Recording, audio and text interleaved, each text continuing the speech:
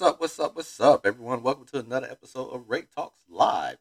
So tonight I'm going to do something a little different. If you've been a follower of my podcast, I try to talk about many different topics. Although majority of them have been on education, history / politics, and Disney. But tonight I'm talking about another one of my little loves, my little passion, and that is automobiles. Like I became a huge car enthusiast probably when I was in college, and especially my freshman year. One of the ways was because me and my homeboy, who actually was a guest on one of my podcast episodes talking about the January 6th insurrection, my boy Hassan, we went to, while in college at Morehouse, we went to the Atlanta Auto Show at the Georgia World Congress Center, even though I believe it's been knocked down now, because it's been a while since I've been to Georgia, to Atlanta, excuse me. And we went there, and I became a huge car fan just by going to that. And after that, I started buying the Car and Driver and the Motor Trend magazines. Although, in terms of actually having a subscription, Motor Trend is the only one that I have because I just sort of prefer Motor Trend's magazines a little bit better over Car and Driver. But I became a car enthusiast. But one of the things I'm going to talk about, I think, is somewhat overlooked a little bit, is this little feature that's, especially in the last 5-10 years now, and it's just about on every car now, is that auto start and stop button. And if you're someone whose vehicle, whether it's car, truck, or SUV, has this auto start stop feature, it can somewhat be annoying. I understand the purpose of it. It's to save gas, save on the emissions. So whenever your vehicle comes to a complete stop, whether it's at the traffic light or maybe a stop sign or you're at a drive-through or whatever the case may be, it's supposed to shut the engine off and conserve gas. Makes sense.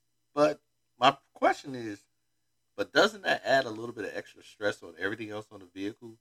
So like if your AC is running full blast, your AC compressor is running off the engine, your car battery is put a little bit more stress on, especially your starter, because now your starter got to kick on and is used a lot more just to fire up the engine. And I just wonder, like, is it really worth it to a degree?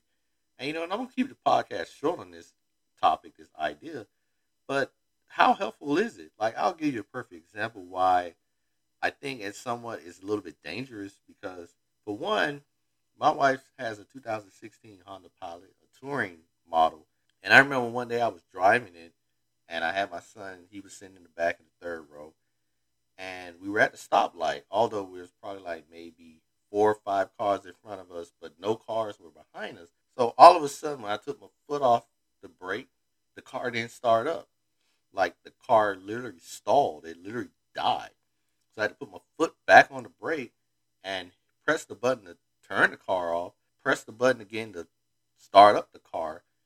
And it was just amazing. Like, it made me wonder, like, what if this car did not start up?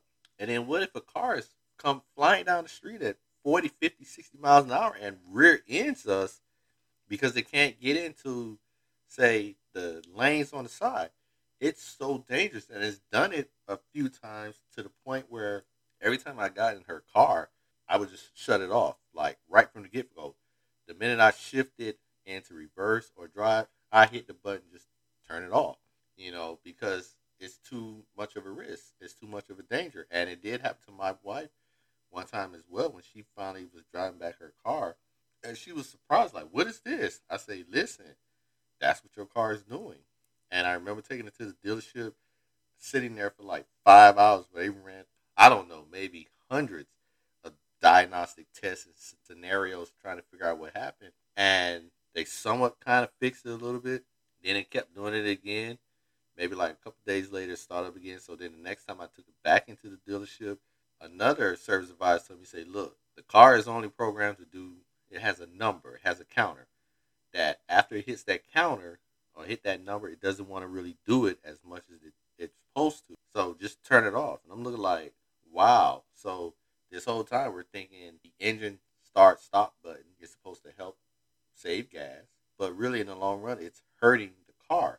And, like I said, it's just a matter of time before all these vehicles with these engine start stop you may get in that same situation where I am. You know, you're sitting at a stoplight in the middle, take your foot off the brake, and you want to hit the gas, and the car just stalls. It just stops. So my question is to you: how important, or is there really a purpose for the auto start stop button in the car? And I know a lot of people just don't want it in the vehicle, or you just shut it off automatically. But how important is it? I mean, I know it's supposed to save the environment, it's supposed to save gas, but what happens when it's putting a strain on your starter? What happens when that vehicle don't want to start up? So give me your thoughts. You can hit me up and reach me at Facebook and Twitter at Ray Talks Live. You can also follow me on Instagram at Ray Talks _live. And you can also send me an email at raytalkslive@gmail.com. And with that, I am out.